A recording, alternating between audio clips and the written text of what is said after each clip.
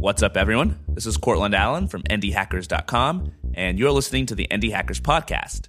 On this show, I talk to the founders behind profitable internet businesses, and I try to get a sense of what it's like to be in their shoes. How did they get to where they are today? How do they make decisions, both in their personal lives and at their companies? And what exactly makes their companies tick? And the goal here, as always, is so that the rest of us can learn from their examples and go on to build our own successful businesses. Today, I'm talking to Rand Fishkin. Rand is one of the world's foremost SEO experts, and as such, he doesn't need much of an introduction, but I'm going to give him one anyway. Rand is the founder of Moz, a marketing and SEO company which he helped grow to $47 million in annual revenue, and which has helped many people, myself included, find customers and drive traffic to our websites. Rand is also the author of a new book called Lost and Founder. It's a painfully honest field guide to the startup world. I've read it, and it's like a very transparent, very detailed Indie Hackers interview, so if you enjoy Indie Hackers, you'll love the book, and it should be available by the time that you hear this episode. And finally, Rand recently left Moz to start a brand new company from scratch. It's called SparkToro, and I'm sure we'll get the chance to talk about that as well. So Rand, welcome to the show, and thank you so much for joining me. Thrilled to be here, Cortland. The problem with talking to people like you who've done so many things is that there's no way we're going to fit all of it into an hour, and so people will be mad at me. So I just want to start by saying shame on you, Rand, for putting me in this awkward position. Well, shame received. So probably everybody who has a website that they've tried to get to the top of Google has heard of Moz, but very few of them are aware that you started the company with your mom. In fact, I've never met another mother-son founding team. So can you tell us a little bit about what those early days were like? Yeah, it turns out mom and son software startup is the least likely venture-funded company out there. I've also never met a mom and son, venture-backed startup founding team. So I think, yeah, the early days were hard, right? I dropped out of college. I was working, at my mom's office out on the east side of Seattle, and we were not good at building a client base, not great at getting paid. The dot-com bubble had just burst, and a lot of clients were trying to get their websites done, but then, not paying. We were struggling to just make ends meet, and in fact, going into debt at the same time. So by 2004, I think it was, maybe the end of 2004, beginning of 2005, we had about $500,000 in credit card debt. That's because, we actually had more like $140,000 or $50,000 in credit card debt, but then we couldn't make the minimum payments. And so, the interest rate spikes and the penalties jump up. And a couple months into that, you're lucky if it's not 2x. So as a result, we started trying to find anything to grab onto. And I had built this blog called SEO Moz that was all about basically learning the SEO process by writing about it and sharing my experiences. We had stopped being able to afford our SEO consultants and subcontractors for our clients in 2003. And so I was learning the practice myself and trying to, make a go of it. And that is what led to eventually being able to dig out of that hole. We got consulting clients and some speaking engagements and, some traction with that blog. And then a few years later, after we were just barely out of debt, we launched this software product called the SEO Moz Pro Tools.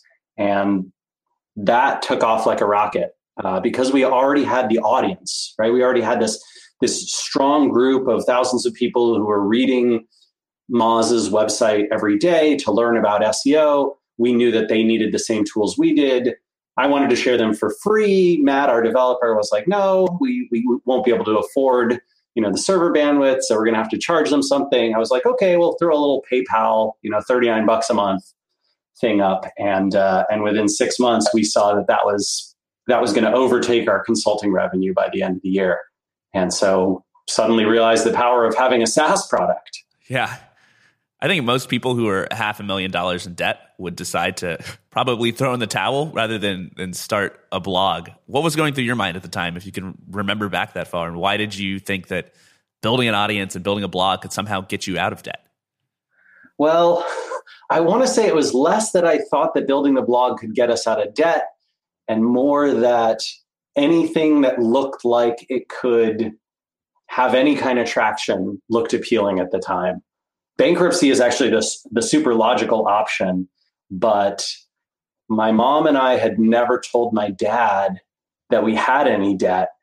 And we were pretty scared that if he found out, I don't know, all sorts of bad things might happen. You know, maybe he'd divorce my mom, and like what would happen to their house, what would happen to my grandmother's house in Connecticut, and which my parents owned. So it was really stressful times. And it was one of those situations where you just grasp onto anything you can. And this blog was getting traffic.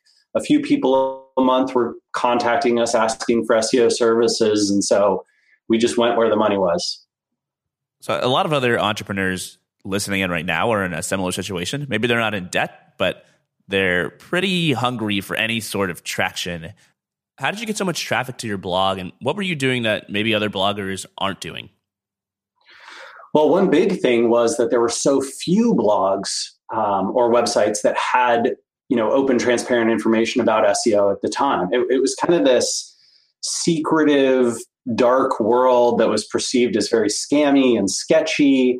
It's tough to remember now, but when I started in SEO, a podcast like Indie Hackers, podcasts weren't nearly as popular, but something like the Indie Hackers community or the Hacker News community were virulently anti-SEO, right? They just hated the idea of search engine optimization. They thought it was this totally scammy thing. I would say until about 4 or 5 years ago, web developers as a whole just despised SEO as this practice. And so at the time, that I think Moz's transparency, my willingness to be transparent and open about what was going on with SEO and to be vulnerable and to sort of share what was working and what wasn't, that was refreshing and unique and hard to find. And because of those things, it was unique. It stood out in its field. And there was also very few people writing about SEO, probably maybe a few dozen blogs at most. Today there's thousands, if not tens of thousands. And so standing out in the field was definitely much easier. And I'd also say this, 2003, I started the blog. It wasn't really until 2005 that it got any traction. And it really wasn't until 2006, 2007 that it started to take off. So while it looked like to many people this overnight success in the SEO world, Moz was years in the making, right? And those first few blog posts, those first few years of blog posts, they rarely got 100 visits to them. They didn't bring us any clients at all. It was only a couple of years in that started trickling. Psychologically, how do you decide to keep going if you don't know that it's going to work and it's not working out immediately? Because I think a lot of founders struggle with, I've given this 6 months, it's not working. I need to pivot. I need to quit. Why didn't you? Yeah, because I had real interest in the topic. It was not an overnight success, but it was clear to me that every month I was getting a little bit better at it. The first few months, it was like a few dozen visits. Then it got into the many dozens of visits. And then there'd be days where I'd break, 100 or 200 visits 6 months in. And then a year in, I could break 500 visits sometimes. And 2 years in, that was 1,000. So I think it was the sense of progress that kept me going. It's part of the addictive behavior that a lot of games create, where you feel like you're getting better at it and you're getting rewarded a little bit. And so even though the progress is very, very slight, that sense of, every time is a little better than the last time, I think is what kept me going. Yeah, I can understand that. I spent many hours leveling up my character in World of Warcraft, probably around the same time that you were leveling up your blog. I missed World of Warcraft because of SEO Moz. I'm kind of sad about that. Yeah, I think you probably made the right decision. So you're writing your blog. It's going well. A lot of your readers are turning into leads for the SEO services that you guys are providing. But eventually you pivoted to become a product business. I've talked to a lot of founders who've made that same switch, and I'm curious what it was like for you. How did you decide to become a product business? How did you build the product? And how did you go about finding your first customers to sell it to? Yeah, so we had a very unusual story in this respect, in that we basically I think we probably built 6 or 7 tools that were just for me and 2 other consultants who worked at SEO Moz. And Matt had built them, sort of on the back end of our website, accessible only to us. They were not not high quality, not very usable, but they got the job done. They were automating things that were a pain in the butt to do in SEO every time you had to audit a website or check its links or, compare it to another site or put together a little client report, whatever it was. Given the fact that the SEO world had so few tools, there was a couple of downloadable, pieces of software that you could install. I think one of them was called Web Position Gold that would track your rankings, but we hated that we had to download it and, the requests all came from your IP address. And so you get blocked by Google sometimes. And so we were like, well, if we could, put it on a website and have it sort of live in the cloud, that would be awesome. And those tools, I showed them off at conferences and events, right? So I'd show them to my friends and my buddies as we go out. I'd be like, oh, check this out. I pull up my laptop. Look, I've got this little tool that can scrape PageRank. Google's toolbar PageRank at the time was sort of an important SEO metric. And, it'll do a site command and look for all the pages and make sure they're all indexed and then, crawl all of them and fetch the title tags and stuff like that.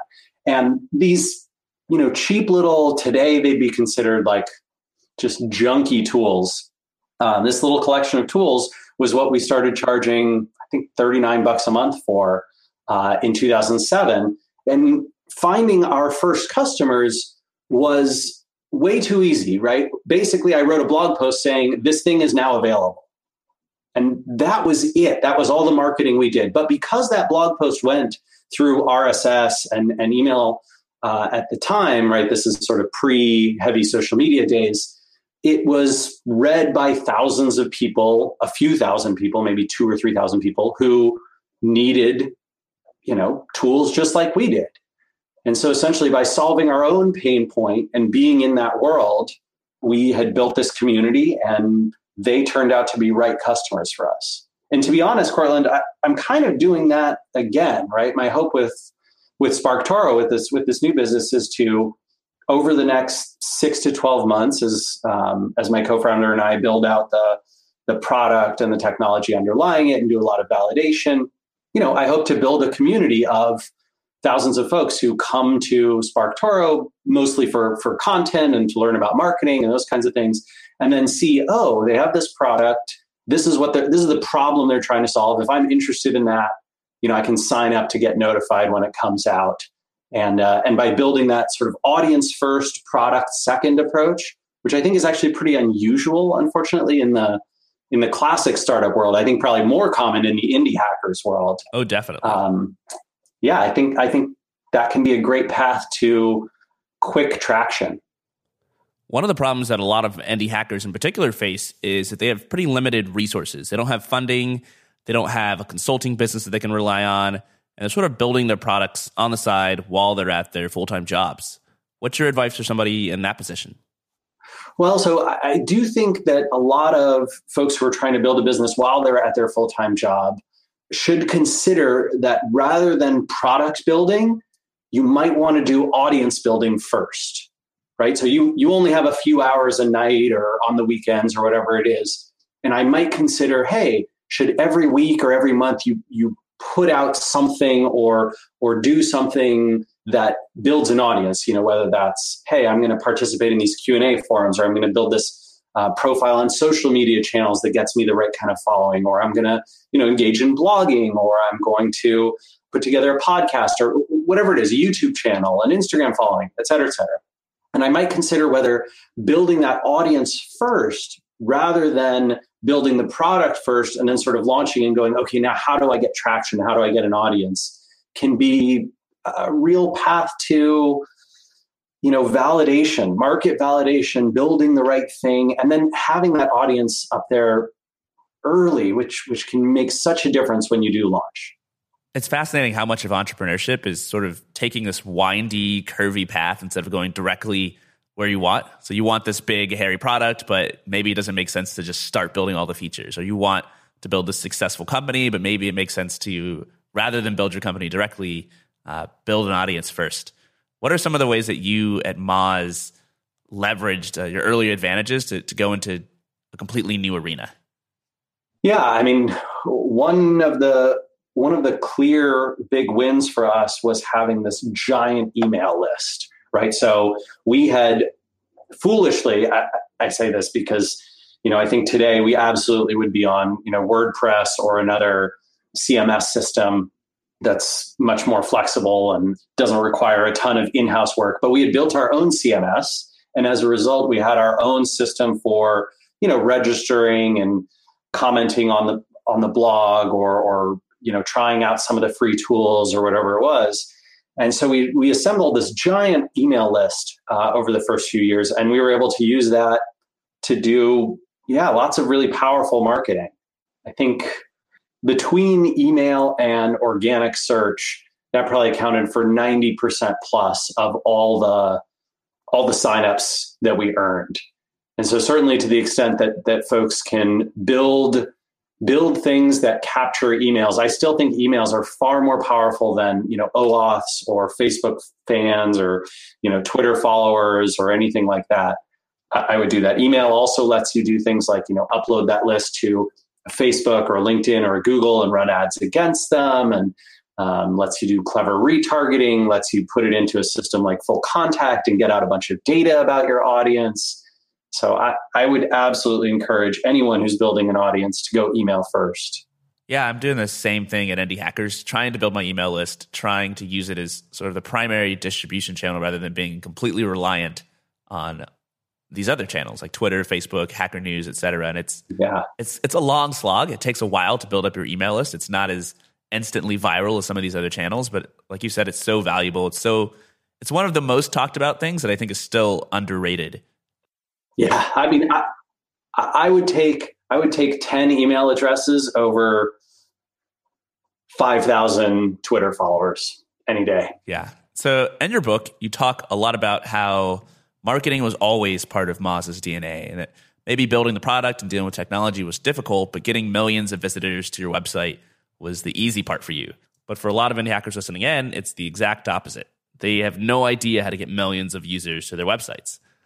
What do you know that they don't? Was this just lessons that you picked up from your blog, or is it some part of who you are naturally?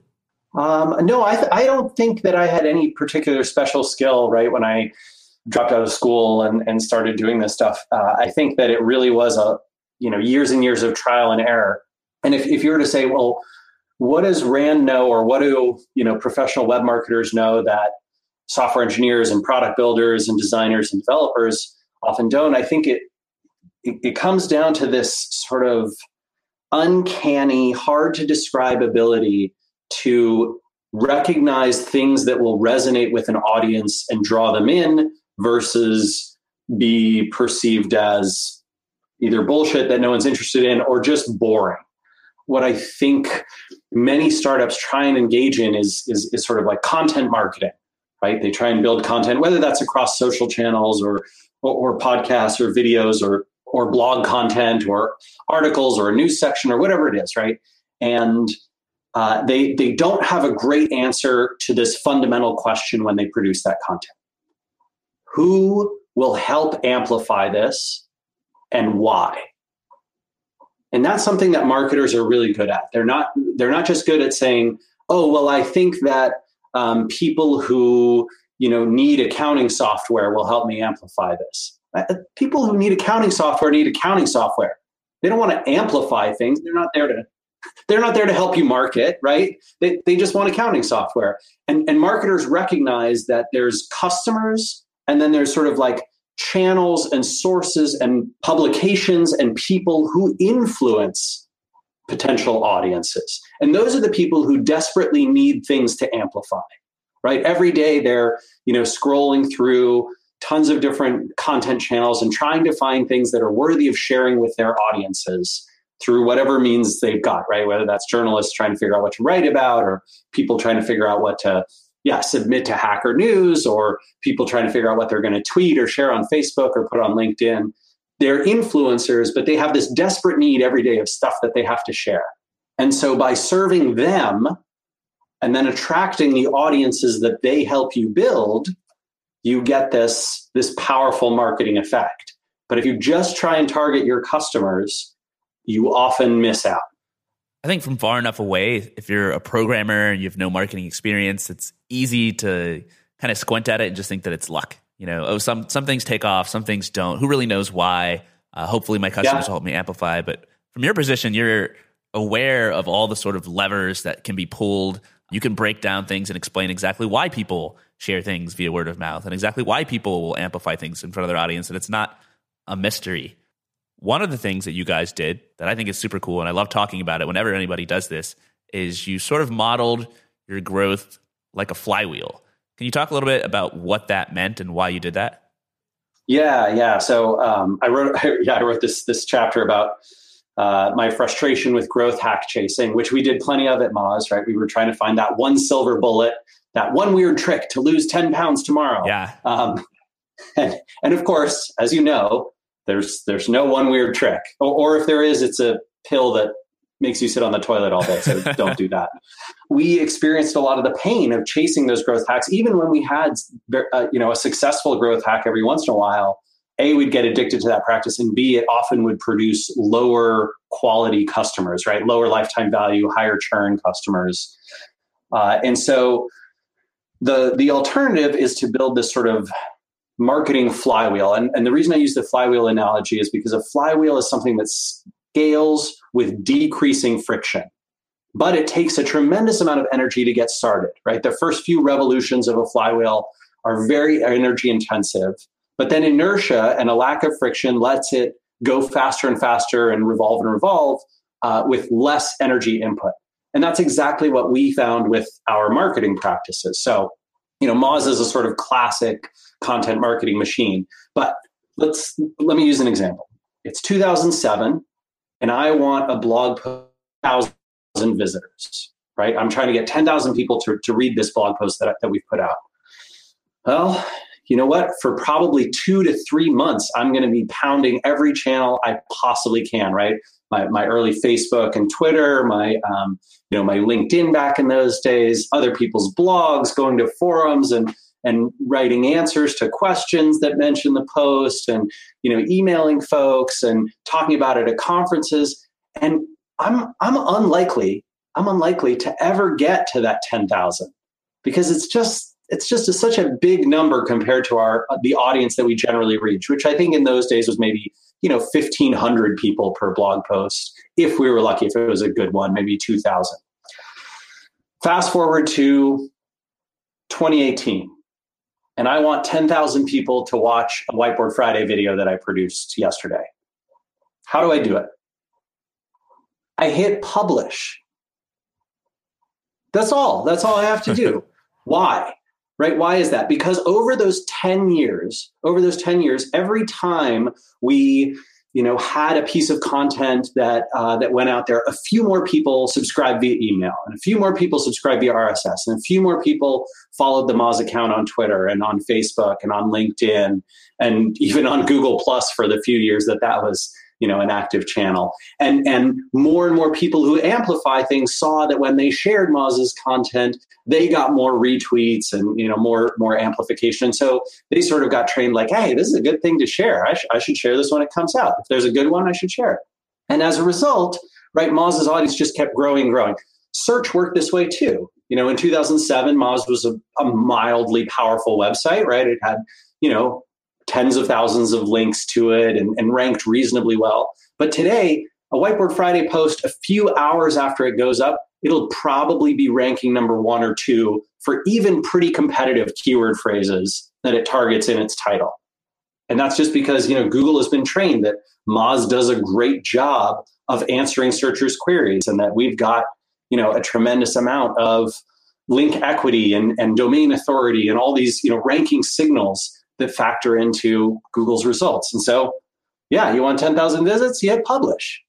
It's become a flywheel, right? It's turning so fast at this point that inertia and the frictionless generation of energy keeps it going.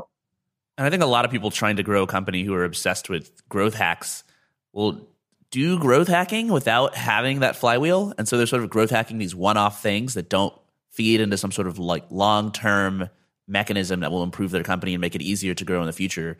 But that doesn't necessarily mean all growth hacks are bad, because you can use growth hacks once you have your flywheel to sort of accelerate individual components of it. Absolutely. How did your flywheel change over time, and what are some of the things that you guys did to get it spinning faster? Yeah. So I wrote about one of the early ones of these, and I think it serves as a great example of this. So basically, you've got this flywheel that you're trying to turn, but you find a point of extreme friction. So for me, in the early days of the blog, it was, I just can't get anyone to link to my stuff, right? Like no one in the SEO world is no one who owns their own blog or website in the SEO world is reading my stuff. There's a bunch of people who came over from other forums and they're checking me out, and some people who, maybe heard about us through other sources. So I've got a couple hundred regular readers, but they're not the people who might link to and share my stuff. And I really need those links. Those links are what are going to power my rankings in Google and get me in front of a broader audience and bring in customers, all that kind of stuff. So I need these rankings. To get them, I need these links. And so I had this idea of, hey, there was a document on the web called the Google ranking factors. It was 101 Google ranking factors. And it was from this guy who does these one-page documents. I don't think the website still exists, but it wasn't very good. It was kind of a mediocre attempt at trying to explain what was in Google's algorithm. And so I did this thing where I emailed 150 people that I admired most in the SEO world, almost all of who had their own blogs and websites, and I said, hey, on my website, Moz, I'm doing this survey and I'm going to put together sort of a collection of aggregated opinions from experts in the field about what's in Google's ranking factors. And if you would do me this favor and take this survey, it's pretty intense. It'll probably take you 25, 30 minutes to complete this survey. I'm going to include you in there and link back to your site and, cite you as one of the contributors. And 90 people out of this 150 said yes. They spent the half an hour to take this survey. And then I aggregated all the results and created, a bunch of different visuals. But one of them that really resonated was this pie chart. It was the percentage of each major, ranking element of Google's algorithm. And it's an aggregated set of opinions. It's not perfect by any means, but if you believe in sort of wisdom of the crowds or wisdom of the expert crowds, it's a reasonable thing that you could refer to. And tons of people did. Of those, 150 over the next year, probably 100 of them ended up linking to Moz and that document, and more of them started reading our blog. And so this one growth hack of this single piece of content, which was an intensive, amount of work, ended up accelerating our flywheel dramatically. And within 6 months, a year, we started ranking way better in Google and sort of got out of that rut we were in with getting rankings for our blog posts. That's such a brilliant idea and really good execution too. And it's so important that what you were doing was optimizing for something that was part of your flywheel. You're optimizing for building links because you knew how that would pay off in the long term, rather than optimizing for a growth hack that would simply result in a quick burst of traffic. And a lot of people don't know the difference. Let's get a little bit nebulous here for a second. I think a lot of people have trouble coming up with ideas. How do you come up with good ideas like this one? Are you brainstorming constantly? Are you talking to people? Or are you just waiting for lightning to strike? I'm always on the lookout for things that I think are not good enough or are terrible. That, to be honest, that is my fundamental secret. I think I'm contrarian and I'm highly critical. Yeah, and that's what gives me my good ideas. I sort of I look out there. I wrote a blog post I think yesterday that is a good example of this. There's this study that was flying around the web and it pissed me off, Cortland. Like really in my soul, it just made me so angry. So it was data from a company called Shareaholic, which is a social media sharing widget that you can put on your website, right? Mm-hmm. And the data was basically saying that on the 5,000 websites that have Shareaholic installed on them, in 2017, Google search traffic overtook social media referrals for the first time. That is honest. That's the true story. But all these other media outlets picked up the story and said, oh, for the first time, search is bigger than social. That's not what the story said. The story said on these 5,000 websites, which are obviously heavily social sharing and social media based because they installed the Shareaholic widget, right? Their particular referral traffic saw this change. But 5,000 websites out of, we think about 350, 400 million websites that get pretty decent traffic across the entire web, is a drop in the bucket, not even a drop in the bucket. right? So it just infuriated me. And so I talked to some friends at JumpShot who collect clickstream data. And I wrote this blog post on SparkToro using some of this data, right? So I think the blog post is, new JumpShot 2018 data, where searches happen on the web, Google, Amazon, Facebook, and beyond. And then looked at okay, where do people actually search? And I hope on Monday, I'm going to be publishing a study on the referral traffic side that will sort of show that search is even bigger than it was, a year ago or 2 years ago in comparison to social, mostly because Facebook and Twitter and LinkedIn have built algorithms that make content on those networks easier to resonate if it doesn't contain a link than if it does. But fact being, search has been the major traffic driver by, 5-10x for years and years. I think this trait you have of being contrarian and being critical towards the things that you see is I see it on a lot of entrepreneurs, and it's so underrated because it's how you produce things that are unique. It's how you produce things that stand out. What are some other times where you being a contrarian has helped you grow your company? Are you sure you don't want to hear all the times it's hurt? We're going to get into those for sure. I think that one of the things I was very contrarian about that actually really, really helped Moz to take off, especially profitably, because I'm an extremely unusual venture-backed entrepreneur in that I'm sort of obsessed with running a profitable company. You'll remember that for years I had that ridiculous mustache where I was, that I grew out until Moz was profitable again, and it got to be just insane. But the early days of our SaaS business, after we'd raised our first venture round, one of the things that Michelle Goldberg, our first investor from Ignition, who's super smart and has been, just an incredible mentor for me. But one of the things that she said was, hey, you're a SaaS business. You should think about building a sales team and sort of, raising prices and selling into organizations, which I think for many, many venture-backed SaaS companies, that model is tried and true, right? And especially back then, it was kind of the only way. This idea of being totally self-service. Anyone can go to the website, try the tools for free, sign up, and then pay. The only people who were really doing that in our world at all were some of the early email marketing providers, like I think not even MailChimp was around quite yet, or maybe they had just come out. But some of the other ones out there whose names I can't recall now. But SurveyMonkey was the other big one. Right? You went to SurveyMonkey, you wanted a survey, you just put in your credit card, pay them whatever, $15 a month, and you could get access to 20 surveys instead of 10. And so because we had gone this self-service route where anyone could sign up and the freemium route where people could try out some of our tools or some functionality first, it meant that we very, very profitably acquired customers. Our cost of customer acquisition, when we finally got these metrics down, I think that was a few years later. But I remember our cost of customer acquisition to lifetime value ratio was between 10 and 15x in 2009, 2010, 2011. We hadn't even launched a paid media campaign. We had never spent $1 to acquire customers, which, okay, let's be honest, that was probably dumb. We should have done some AdWords, some advertising. But regardless, it meant that we could acquire customers just incredibly cheaply, and every dollar of lifetime value was margin for us.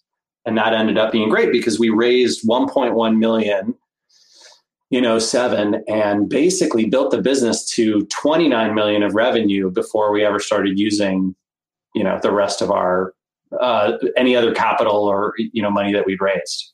It's perfect that you bring up fundraising right when I want to get into my questions about things that went wrong. One of the big themes of your book is that a lot of the so-called wisdom coming out of Silicon Valley misleads founders into doing some very dumb things.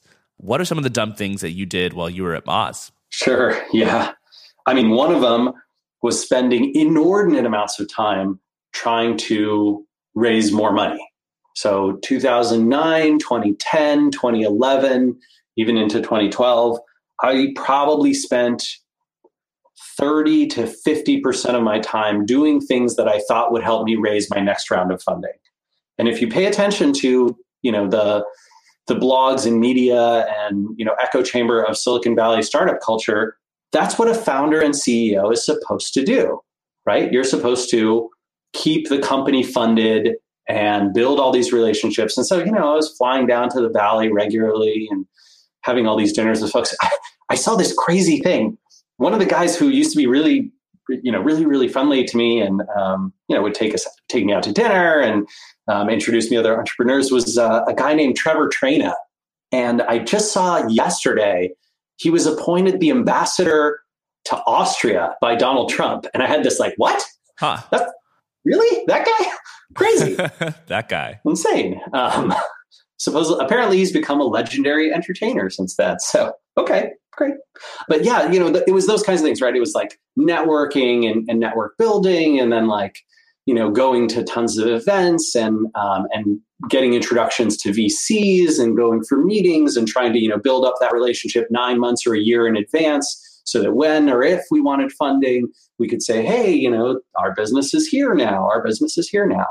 And that was, I think, a total waste of time. If I had spent those months and years with customers, flying to go visit agencies and go sit in-house with marketers and talk to them about what they were doing and, help them with their work, which I did some of as well.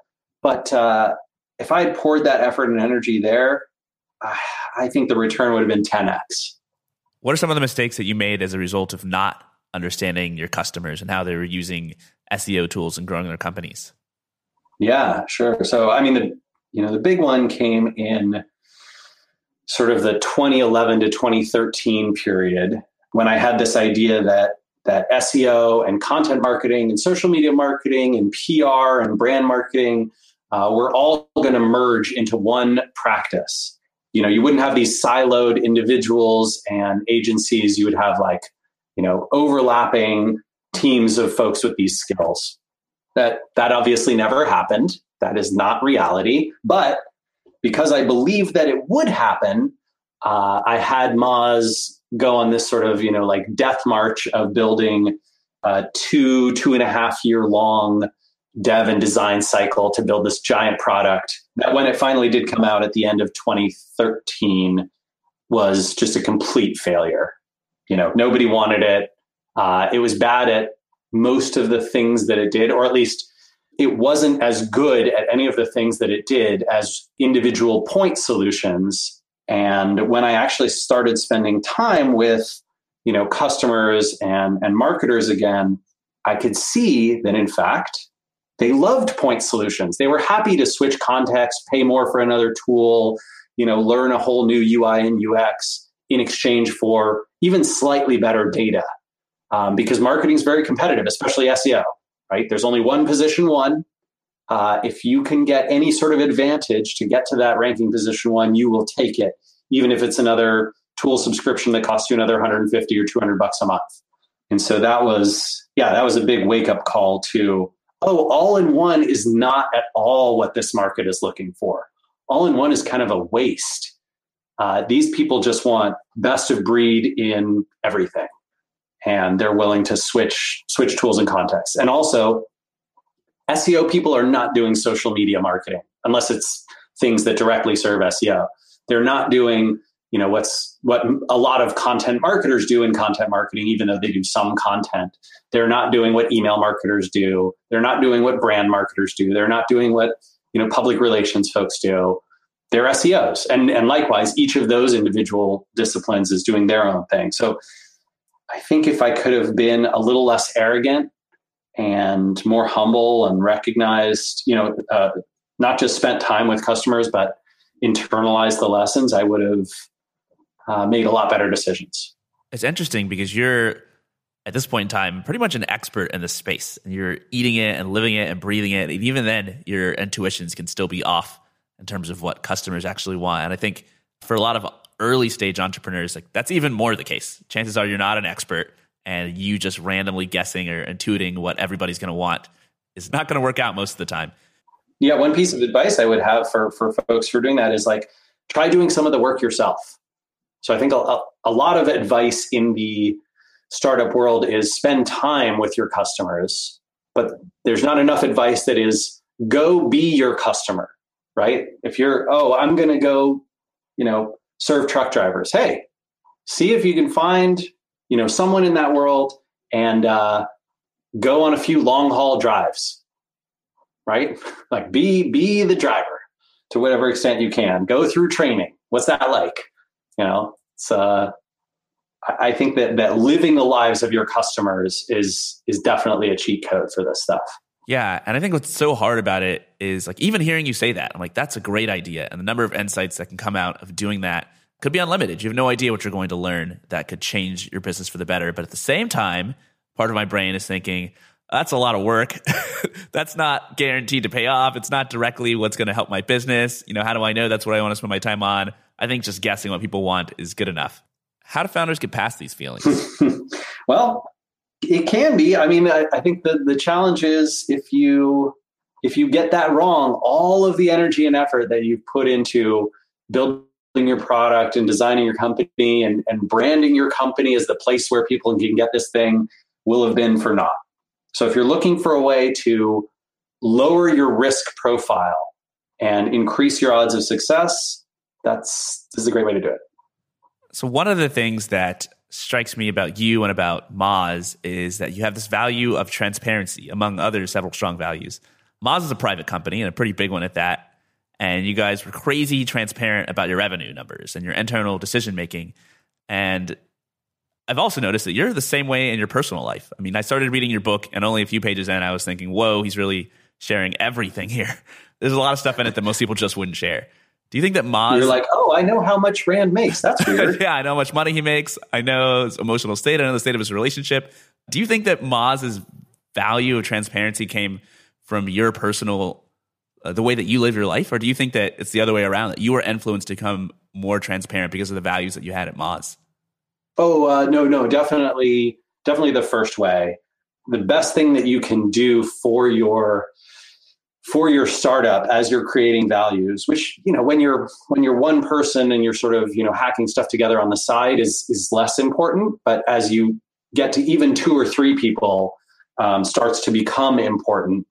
Having those values reflect your personal values is very, very powerful. And they can be aspirational personal values, right? You can say like, the best part of me wants to always be kind to other people. And so I'm going to make that a value, even though I know I don't always live up to it.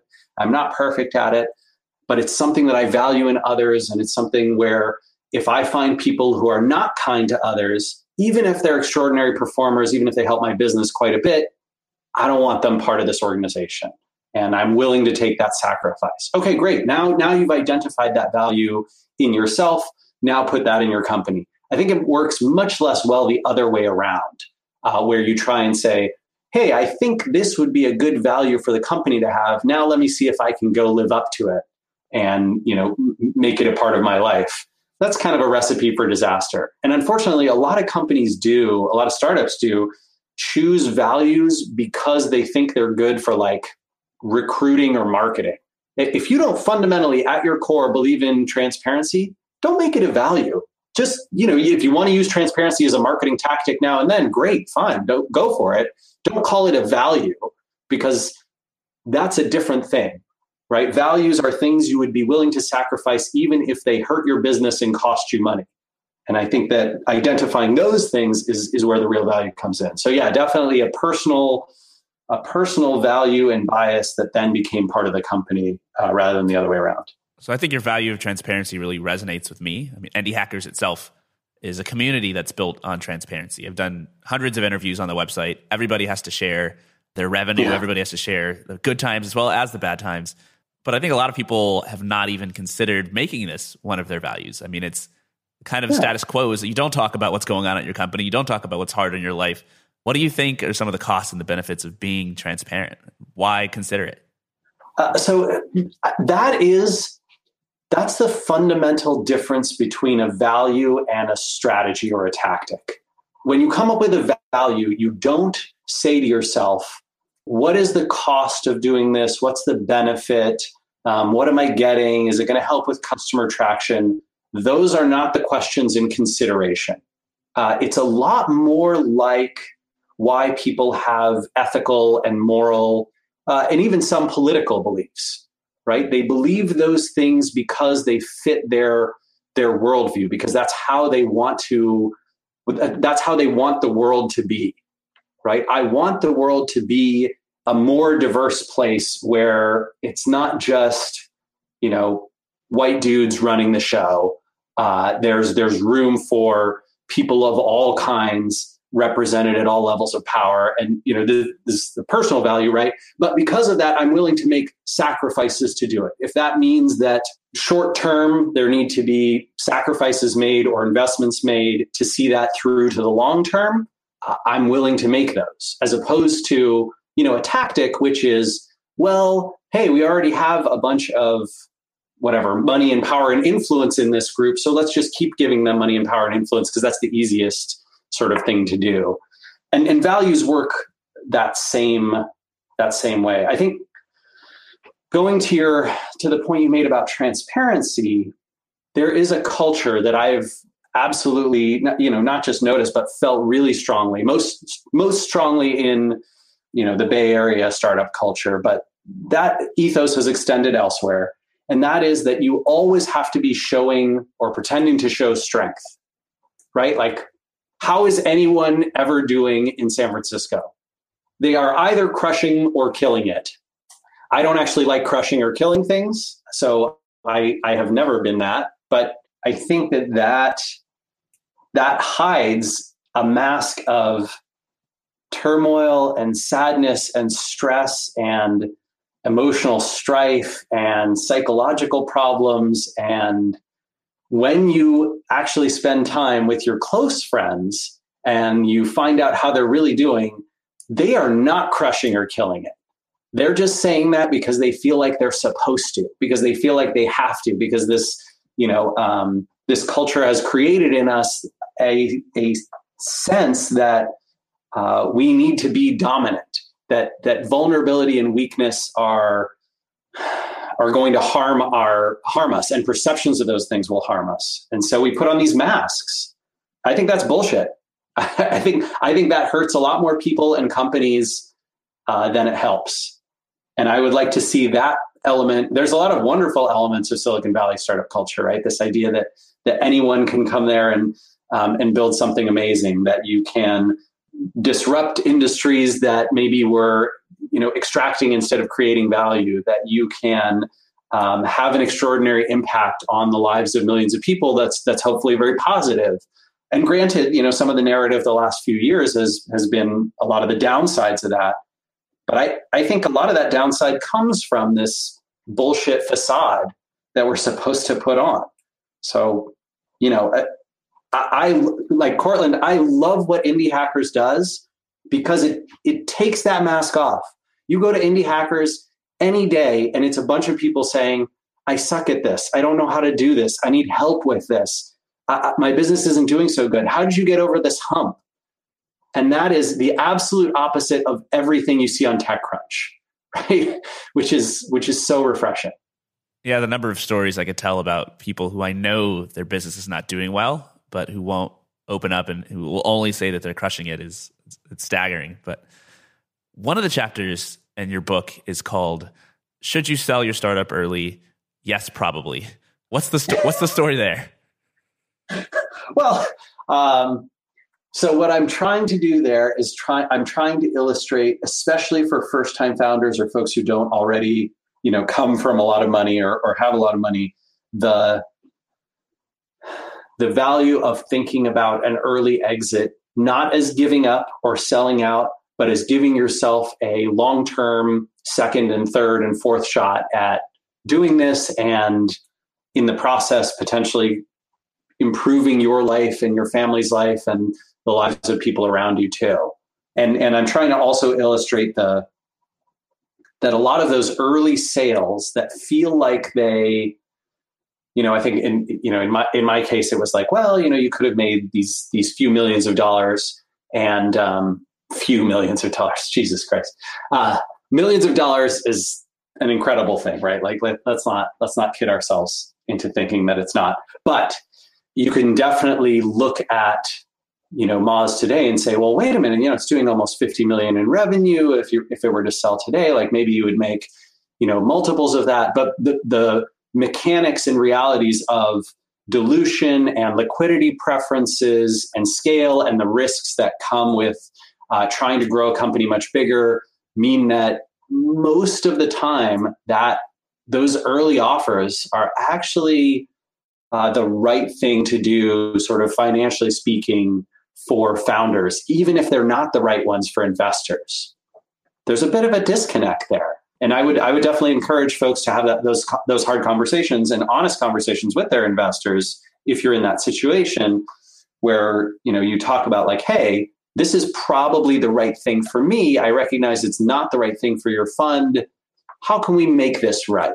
Is that me taking some money off the table now and being willing to take this risk? Or is it, us saying, hey, yeah, this is a great deal for founders and employees, even if it's not for the investor. And so let's take it. And then, in the future, there'll be plenty of other companies for the investor to pursue. So a little tough. Yeah, not an easy decision to make. But you're working on a new company now, SparkToro. How have you thought about these issues with your new company? What are your ambitions? How do you think about fundraising? What are your goals? Yeah, I'm excited to write about this. I hope in the next couple of months to actually have sort of a financing done. I'm not raising any institutional money this time. It's sort of all angel funded, but I'm doing a very unusual style of fundraising, and I hope to sort of open source that and write about it and make it something that's maybe an alternative that other people can pursue. Because I think that there's a lot of room for companies that can get profitable quickly and that then can choose to invest in growth at a higher rate or long-term sort of profitable operation. And the problem is that the second one, long-term profitable operation, does not generally reward investors in the structure that most Silicon Valley deals are done. And so I want to try and change that. Yeah. So I've created a structure that basically says, hey, if SparkToro is, a few $1 million a year, but it has 20 or 30% margins, investors can make quite a good return over, 5 to 10 years, similar to or better than they might get with, classic venture style deals. And what about your personal goals with SparkToro? Why start another company, and where do you hope to be in 5 or 10 years? Wait, do you want the real answer or the PC answer? I want the real answer. I mean, there's no small part of it that's the chip on my shoulder, right? Of course. So the departure from Moz was a little contentious, more than a little contentious. And that's not to say that there aren't, 100 and some people there that I absolutely love and want to do well. And obviously I'm cheering for the company, still working with the company, helping them. But I also feel like I have a lot to prove.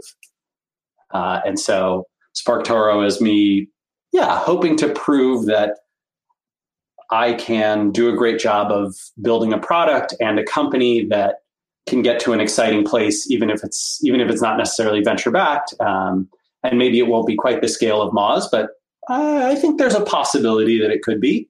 I don't want to say it's not quite a revenge startup, but maybe a little bit. Yeah, revenge story or not, it's certainly a good story, and I'm rooting for you. And on that note, what is SparkToro exactly? It's not launched yet, but on your website, you've got some descriptions of sort of what you hope to accomplish. Yeah. So, I mean, we're in the process of sort of early stages of R&D on the tech and validating that we can do what we think we want to do, and that is something customers actually need, which so far has gone well on both fronts. And that is essentially this fundamental problem of, let's say, obviously a ton of people in the indie hackers world are building products for an audience. And then they have to go through this hard process to do marketing well of figuring out where those audiences engage and with whom. So what are the publications and people, the podcasts, the events, the YouTube channels, the Twitter accounts, the blogs, the media, the forums that your audience participates in.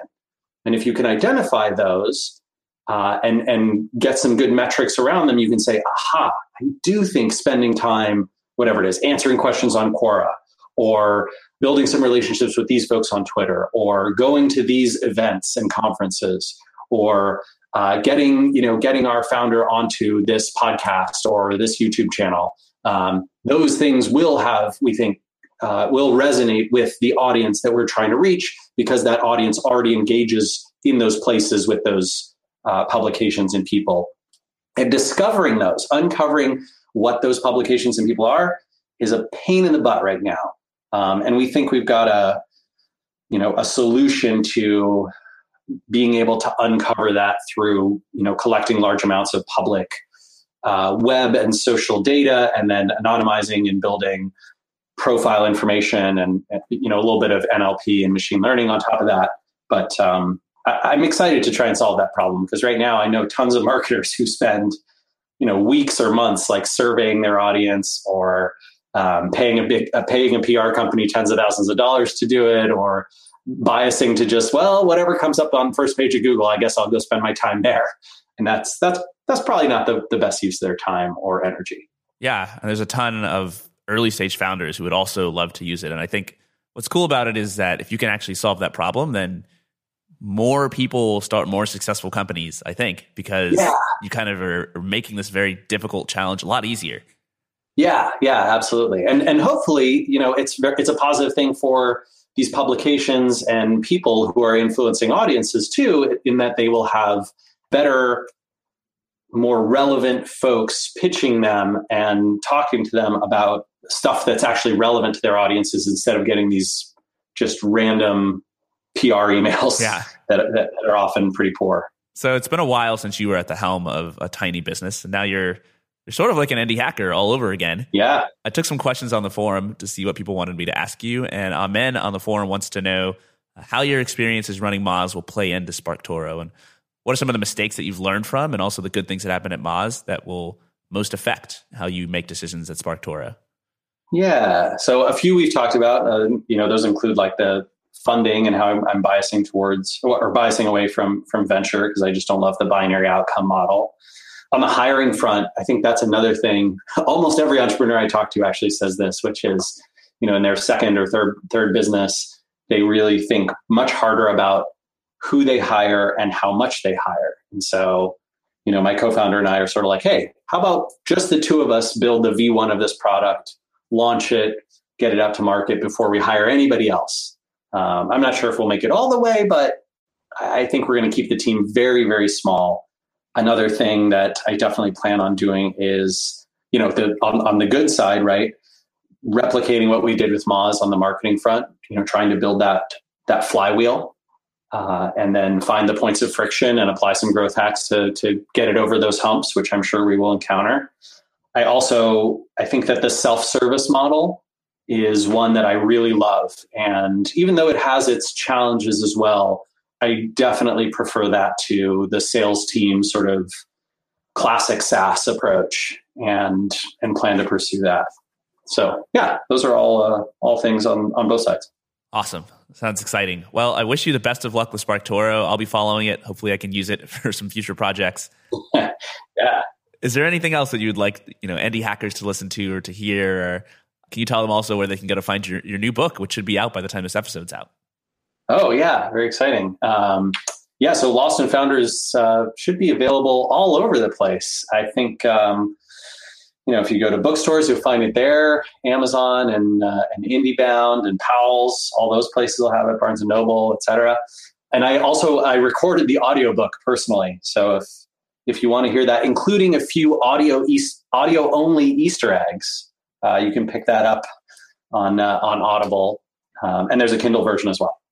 And if anyone from the Indie Hackers community, I love you guys, so I visit the site once every day or two at least. But if there's any questions that you have in particular for me, feel free to tweet me at Randfish.